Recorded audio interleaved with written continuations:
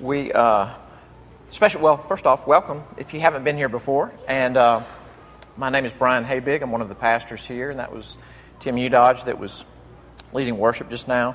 We have been studying through a book of the New Testament, Romans, for quite a while, and we've got this sermon and then one more, and we will wrap up Romans. And it's been quite an expedition, so I'm thankful for those of you who've gone the distance with it, but we're just going to really hone in on one verse of Romans, and I'm going to read some parallel passages, but one verse of the last chapter of Romans, and all these passages are there in the bulletin if you want to follow them there. Several years ago, I was downtown with my son John, and this would have been when he was probably about 8, maybe 9, and we'd gone downtown. I think we got ice cream. We saw the downtown trolley go by, and we weren't doing anything else, and we said, let's hop on. If you've never been on the downtown trolley, you need to do it. It's just a good free thing downtown. So we were riding around, and the trolley made a stop, and a man and a woman got on the trolley, and they were homeless. And I hope that doesn't sound judgmental. It just was very evident from all that they were carrying and just their appearance, even their smell, that they were homeless. And the man sat down beside John. John's kind of an independent spirit, and so he was not sitting right beside me. He was like one row behind me. So this man sat down beside him, and so he was looking at John, smiling at him, and started talking to him, and he was calling him buddy. And after a while, he could tell I was his dad. He looked at me and he said, "Can I hug him?" And I didn't want to automatically say yes for John, like, okay, hug the man, John. I'm not, but you go ahead. But I also didn't want to say no. And so when he asked the question, I just looked at John and sort of went, and John nodded and said, okay. So the man sat right beside him, and he put his arm around him and just held him and cried. And it was evident that he was remembering something. I don't know what he was remembering. It was palpable that I think he needed it, and he was remembering something. I recently read about a young woman. I've actually met her, don't know her that well, but when she was a teacher right out of college in her 20s, she said that it had just been so beat into their heads, you've got to be so careful about any physical touch with a student being misconstrued. And everybody was on such, pins and needles about it that, you wouldn't even touch a child on their shoulder. And she said that actually a guy, this is when she was single, a guy teacher got to be friends with her, and just every once in a while on her free period would kind of stop by and say hey to her at her class. And an anonymous teacher, another staff member, filed a sexual harassment claim against him for doing that. So just everyone was on eggshells. And she just said, I was living in a town as a single woman. I had no family there. I would go weeks without a handshake. And here's the question I want to put before you before I read this passage. What if, in God's economy, what the gospel does to a community of people is it provides for this thing in us that needs human touch? Like, it doesn't just provide for our sins, and it doesn't just provide for our spiritual change. What if it even provides for this thing that we've got inside of us as image bearers, where we need not just human interaction, but like actual physical contact and encouragement? I'm going to read this verse from Romans. I'm going to read 3 more verses from 3 more of Paul's letters, and one by the Apostle Peter. And if you look at where these letters represent, this is transcultural. Romans 16, beginning and ending in verse 16, and then these other passages. Greet one another with a holy kiss. All the churches of Christ greet you. All the brothers send you greetings. Greet one another with a holy kiss. Greet one another with a holy kiss. All the saints greet you. Greet all the brothers with a holy kiss.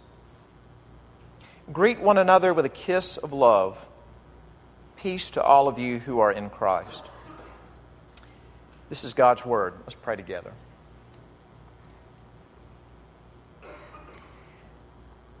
Our Father, we pray that you would take your word now and not only do good things in our heart, things that we don't even know that we need, but even show us the beauty of who you are and how good the good news is. And we ask this in Christ's name. Amen. I don't know if you've ever heard of the writer Jonathan Franzen. He made a big splash with a novel called The Corrections back in the earlier 2000s. But he wrote a piece a few years ago in the New York Times, and the name of the article is "Liking is for Cowards, Go for What Hurts." Liking is for cowards, go for what hurts. And he uses technology as sort of a window into who we are and how we do life, and there's a lot of articles like that. But he was looking specifically at the difference between liking and loving. A couple of quick little excerpts here. The simple fact of the matter is that trying to be perfectly likable is incompatible with loving relationships. Sooner or later, for example, you're going to find yourself in a hideous, screaming fight, and you'll hear coming out of your mouth things that you yourself don't like at all, things that shatter your self-image as a fair, kind, cool, attractive, in control, funny, likable person. Something realer than likability has come out in you, and suddenly you're having an actual life. He goes on to say this: we can all handle being disliked now and then because there's such an infinitely big pool of potential likers. But to expose your whole self, not just the likable surface, and to have it rejected can be catastrophically painful. The prospect of pain generally, the pain of loss, of breakup, of death, is what makes it so tempting to avoid love and stay safely in the world of liking. And yet pain hurts, but it doesn't kill. When you consider the alternative, an anesthetized dream of self-sufficiency, pain emerges as the natural product and natural indicator of being alive in a resistant world. To go through a life painlessly is to have not lived. Now, the reason I put that in front of you is that when you talk about Christians doing anything that approximates a holy kiss, we're going to try to talk, what is that? What does that involve? This is taking you out of the territory of safety. Is that safe to say? It's taking us out of a safe territory of liking each other, of civil interaction, and asking the question, what would it look like for us not merely to manage each other and like each other and be safe with each other, but to enter the unsafe territory of loving each other even bodily? So we've got our work cut out for us because we're safe, and I'm very safe, in case you haven't picked up on that yet. Let's look at this way. First off, what are we being exhorted to do in these passages? What's the exhortation? Second, what are the barriers? I mean, what is it about us that makes this hard? And then third, how could we become holy kissers? So, what are we being exhorted to do? What are the barriers? And then how could we become holy kissers? Okay, first off, the exhortation is very simple. Greet one another with a holy kiss. And that's echoed in, again, all these other letters. You know, that's 5 times in the New Testament. Peter calls it a kiss of peace. First off, greet one another. This totally goes back to Jake's sermon last week, if you were here. In fact, this verse was the end of the passage that he covered. At the end of Romans, and it's interesting, you see this all through these letters in the New Testament. You've got apostles saying, greet this person, greet this person, greet this person. And that's not just a nicety. It's saying, man, in fact, Paul says this in Romans. God, when we deserve to be cast out, welcomed us in. When we deserved His justice, He pursued us and moved toward us. Now, the way He's dealt with us Emulate that with each other. Reflect that back to each other. He's welcomed us. Welcome each other. He has greeted us. Greet one another. And as Jake pointed out, don't forget, this is not just a little, Bible verses strung together. This is a letter to Christians in Rome. It's the superpower of the day, incredibly large for its day, and diverse. All kinds of people. Jake even pointed out, you can tell in the names the different kinds of folks. There's haves, there have-nots, men, women. Greet one another with a holy kiss. And what does the adjective holy mean in the Bible? It means something that's been set apart from common use to the Lord's service, to the Lord's ministry. So like in the tabernacle, a plate could be a holy plate. It could be like most other plates, but it's just that it's been set apart for a different usage, the service and the love of God. So a holy kiss is like that. It's physically done the same way, but it's set apart for God. I'll tell you this. I actually preached on this verse, or these similar verses, about 7 years ago, and I have to revisit something I said. I had been taught at some point that the holy kiss that's mentioned in the first century was always same gender. Men with men and women with women. And did some more. In fact, I read more about kissing this week than I really care to go into. The evidence doesn't seem to back that up. So much so that very early in the church, even ironically in Rome, Christians were looked on with great suspicion for multiple reasons. But one of them was that just the word got out that all kinds of men and women are kissing each other, and it gets worse. It was on the mouth. When I heard holy kiss, I just as a Southerner, I thought, oh, okay, cheek. Because the other would be unholy. And as it turned, just the evidence, this is not, open and shut. The evidence seems to point to men with men or men with women, vice versa, on the mouth. All right. Take heart. All right. We're just hanging there with me. But listen, just in this reading about kissing, here's what a scholar said about it.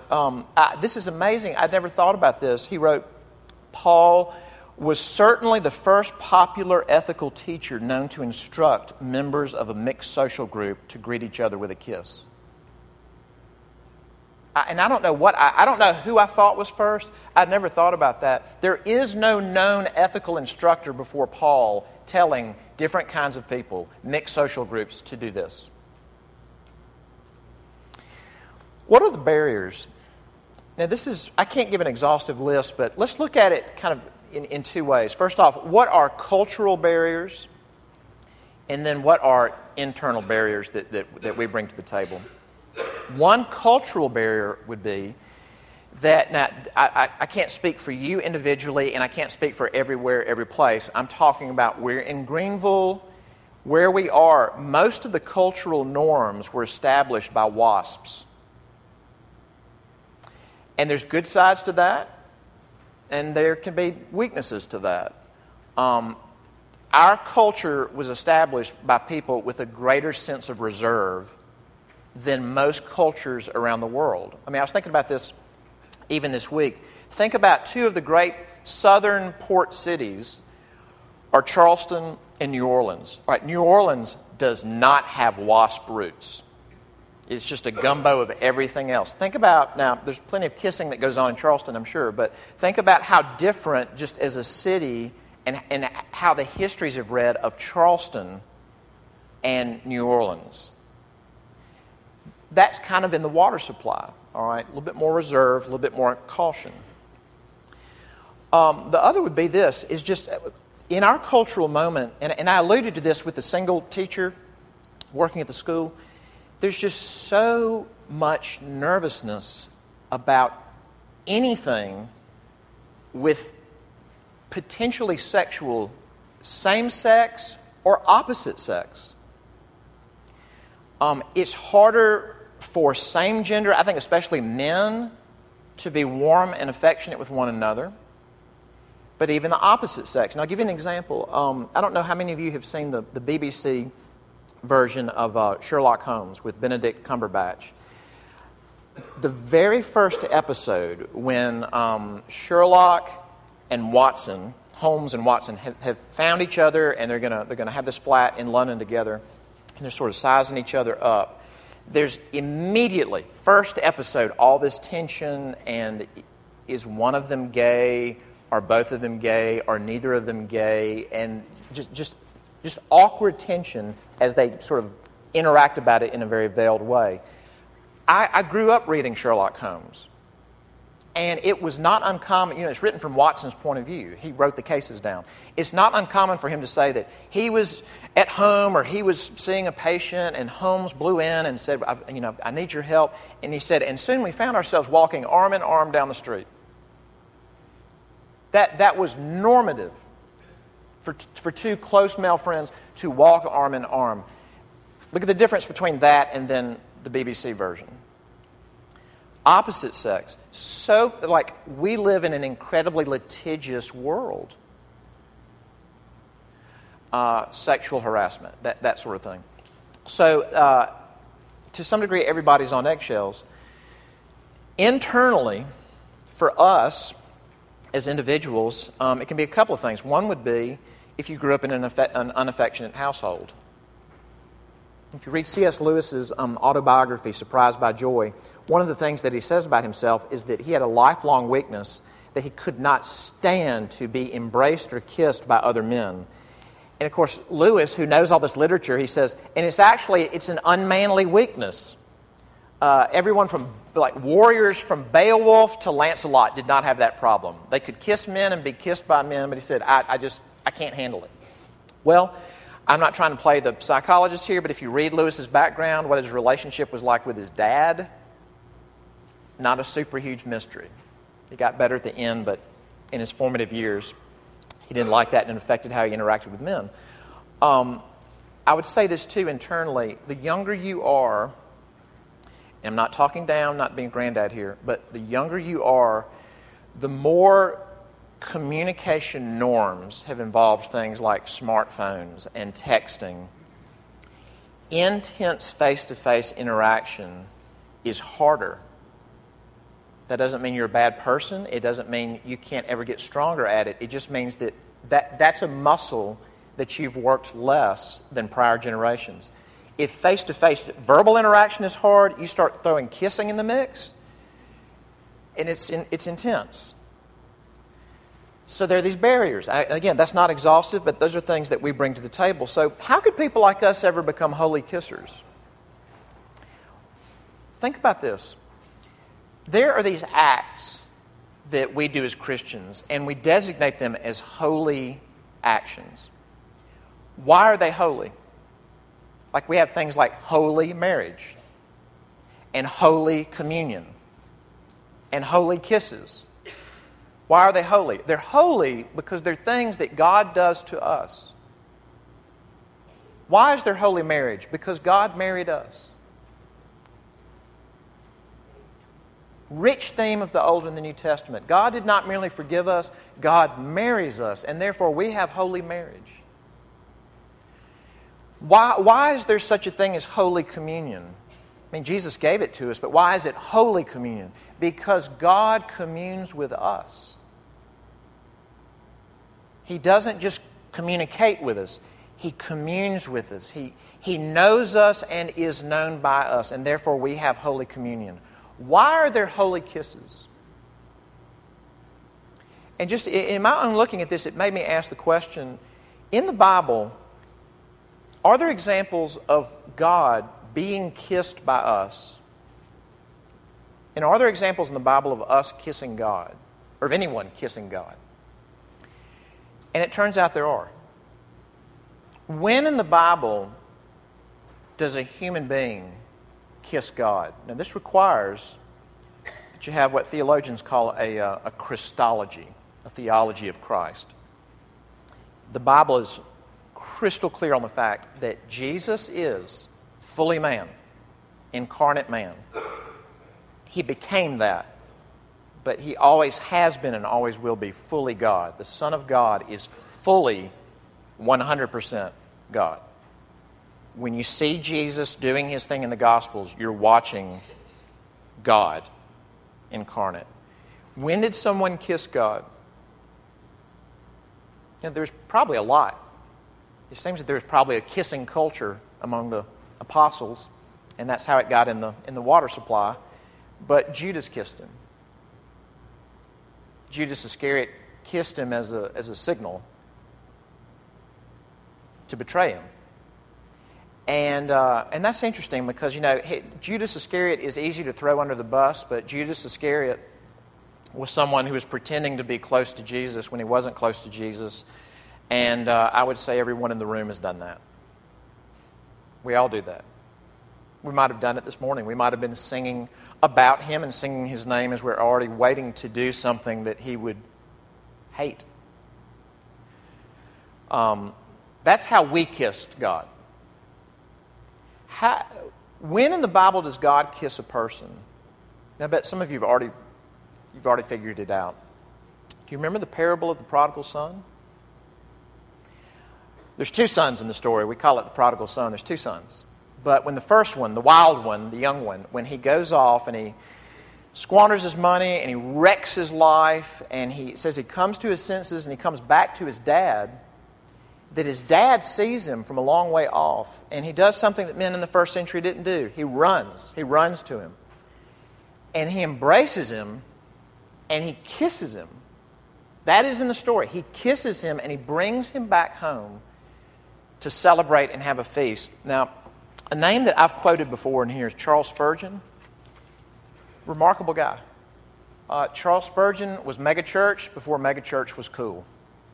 He pastored around 5,000 people in London and preached to them without a microphone.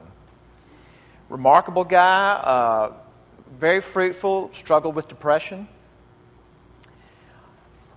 The year before he died, he preached on 3 words from the parable of the prodigal son. Spurgeon died in 1892. In 1891, he preached a sermon on "and kissed him."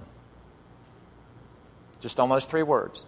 Now, I want to read you a short quote from the sermon. Before I read it, I want you to think about 2 things. Number 1, Charles Spurgeon preached this the year before he died. This is not a sermon of a young, inexperienced minister. This is a bizarrely gifted minister of the gospel at his golden maturity. Second thing is this. This is in the thick of the Victorian era. It's the 1890s. And in the Victorian era, tenderness, softness, doting on a child that'd be the area of a mother. Fatherly responsibilities in the Victorian era were more head of the home leadership provision. Everything else was more ambiguous. Spurgeon's preaching on "He kissed him." And here's what he says. "I will tell you the way I think the father behaved towards his son who had been dead, but was alive again, who had been lost, but was found. Let me try to describe the scene. The father has kissed the son, and he bids him sit down. Then he comes in front of him, and he looks at him, and he feels so happy that he says, 'I must give you another kiss.' Then he walks away a minute. But he is back again before long, saying to himself, 'I must give him another kiss.' He gives him another, for he is so happy.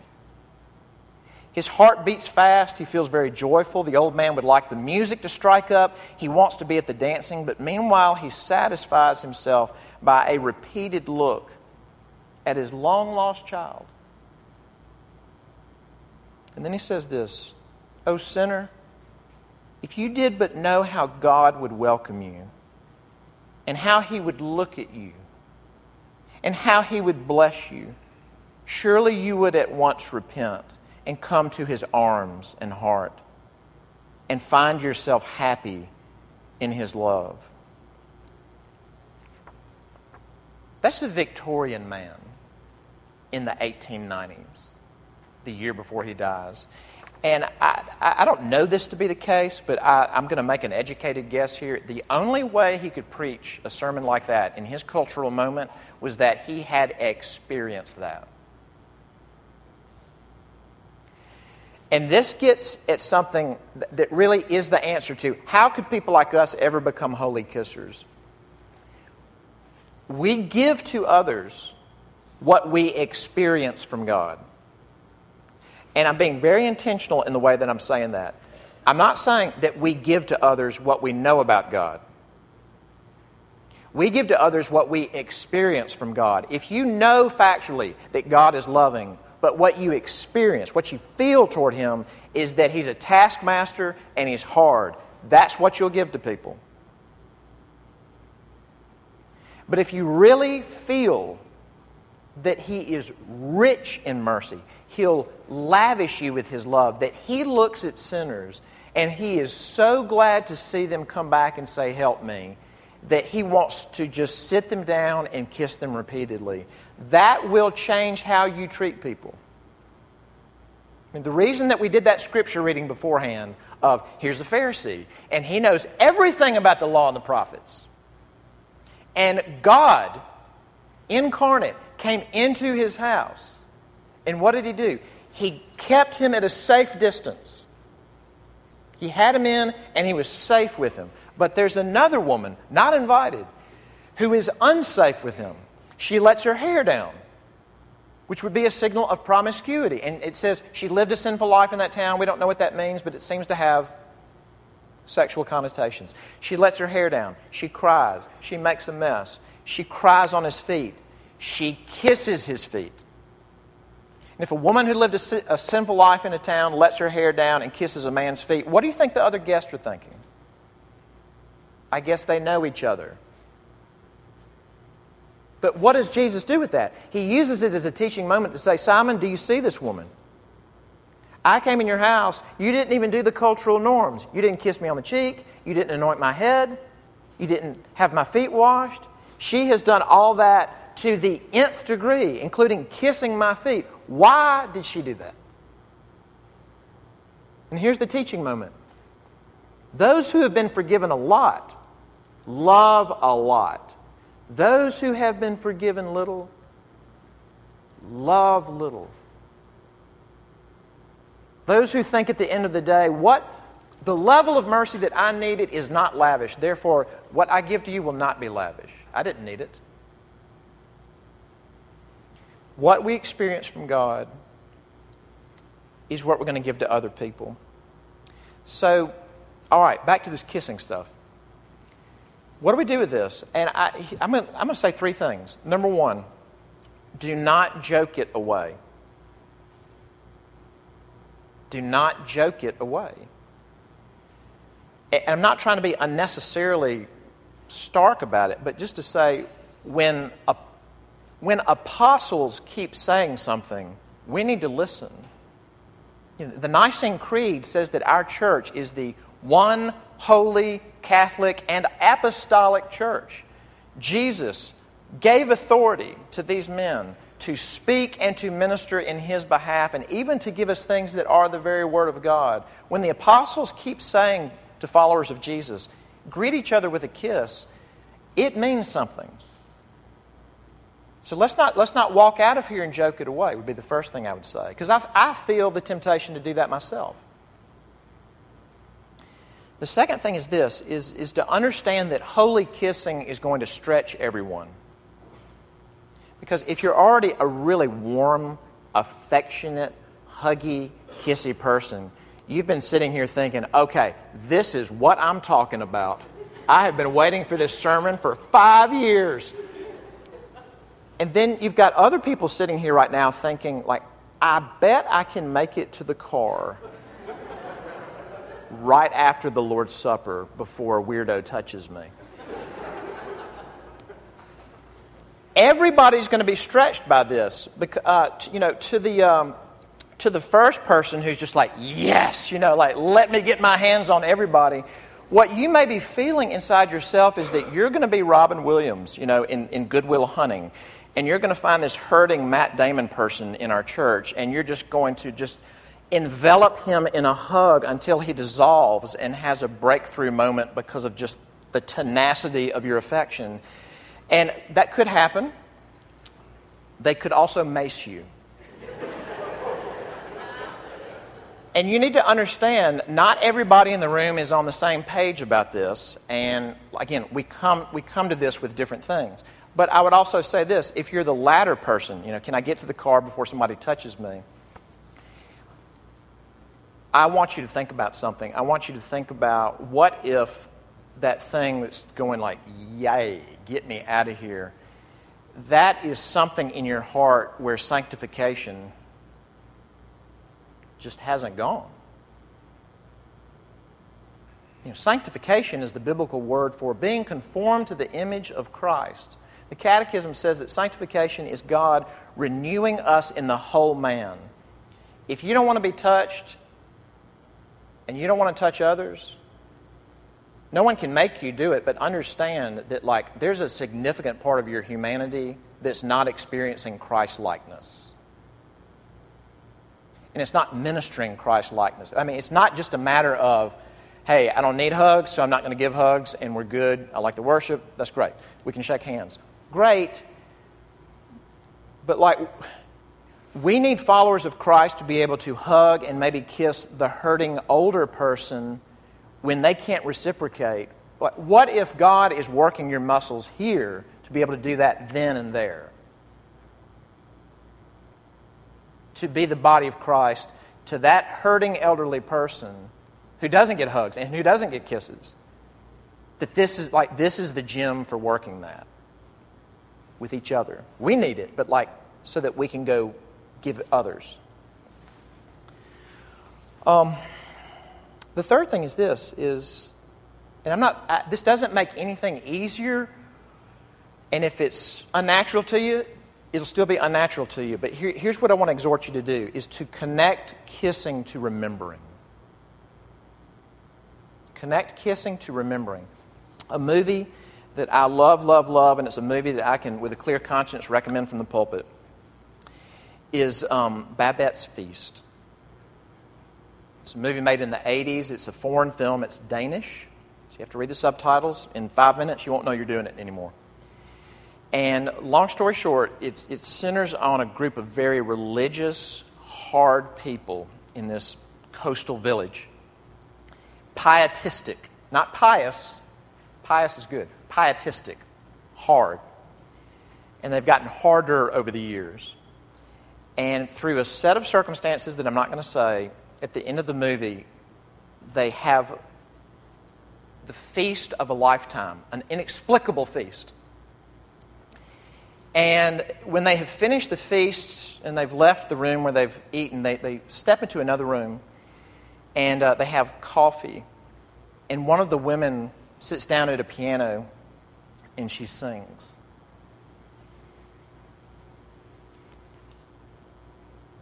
The people are elderly. There's an older couple.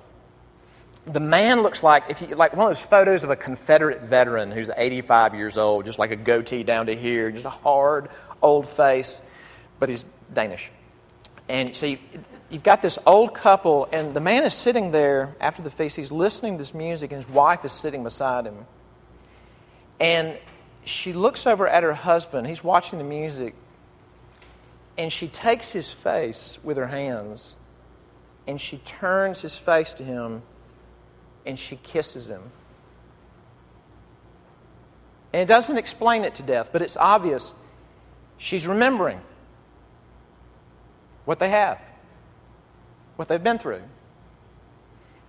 When we come together, not that the holy kiss is only for Sunday mornings, but when we come together, there's a couple of things that we would do well to remember together. Number one, this fallen world is very hard on everybody. And I was just talking about this with a couple of friends last night. Every person in this room, if they'll just start talking, if you just keep asking them questions, you'll finally hit this thing where you go, good night. That's like this huge thing that you're walking around with all the time. And I just never really knew that, or I don't really think to ask you about it. They're walking around with it all the time, plus all the other wear and tear of a fallen world. That's every person that ever walks in here. We ought to remember that, but we should also remember this. Do you understand that if you believe in Jesus, that all your sin is washed away, and every other person who believes in Jesus, all their sin is washed away, and that when we're having this meal together, it's a little picture of, we're going to live together forever. Not just as ghosts, but like in soul, body, glorified existence. We will live together forever as family. And there'll be all the nations and all the tribes and tongues and people forever. That's beyond great. One of my favorite pastoral sites when we're having communion is I'll just, when people are giving me the shaft and walking by the cup, is I look around and I just sometimes see people lined up and someone will turn around and they'll realize who's behind them in line and they'll grab each other. Just this little organic thing that happens on Sundays. Everybody is stretched by this, but whatever form it takes, I'm not going to stand here and legislate to you, but if it's a better handshake, if it's a hug for not a natural hugger, if it is a holy kiss, could we love each other and not just safely like one another? I know that takes wisdom and judgment calls, but can we do more than we do? Let me end with this. There's a psalm in the Old Testament, and writer after writer after writer in the New Testament grabs this psalm and says, this is about Jesus. They don't say it that way. They just apply it and say, this is fulfilled in Jesus. It's Psalm 2, and it's about the coronation of a man, of a son. The son of the king being crowned. And do you know what it says at the end of the psalm? And think about this is talking about Jesus. It says, it doesn't say believe in him. It doesn't say follow him. You know what it says? Kiss the Son, lest he be angry and you perish in the way. Don't squander and refuse the love of God come to earth. Kiss the Son, lest he be angry and you perish in the way. But that's not the ending note. The ending note is this: blessed are all who take refuge in him. You may be someone who has gone on dates with Jesus before and you've never married him. You should marry him. Kiss the Son. Blessed are all who take refuge in him. Amen. Let's pray together. Lord, we praise you as one who is the God who would kiss the returning prodigal, your son who failed so miserably that you would kiss and celebrate him coming home. We praise you, Lord Jesus, that in your heart of love, when Judas kissed you, that you would call him friend to his face. What a loving God you are. Thank you that at this table you kiss us. We commune with each other. Would you open our hearts to one another, to be wise, to be careful, not to be reckless, but to be warm and welcoming, as you have been with us. And we ask in Christ's name. Amen.